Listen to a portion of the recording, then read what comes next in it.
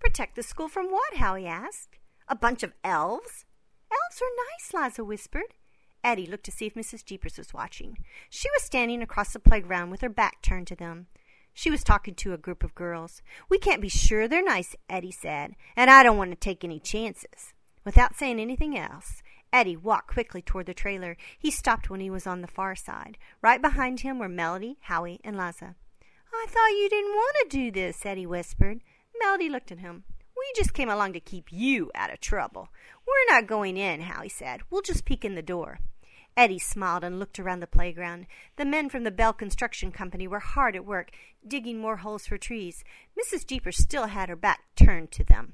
Eddie took a deep breath and crept up the stairs to the trailer. Slowly, Eddie pushed the door open. The 4 kids peered inside and gasped.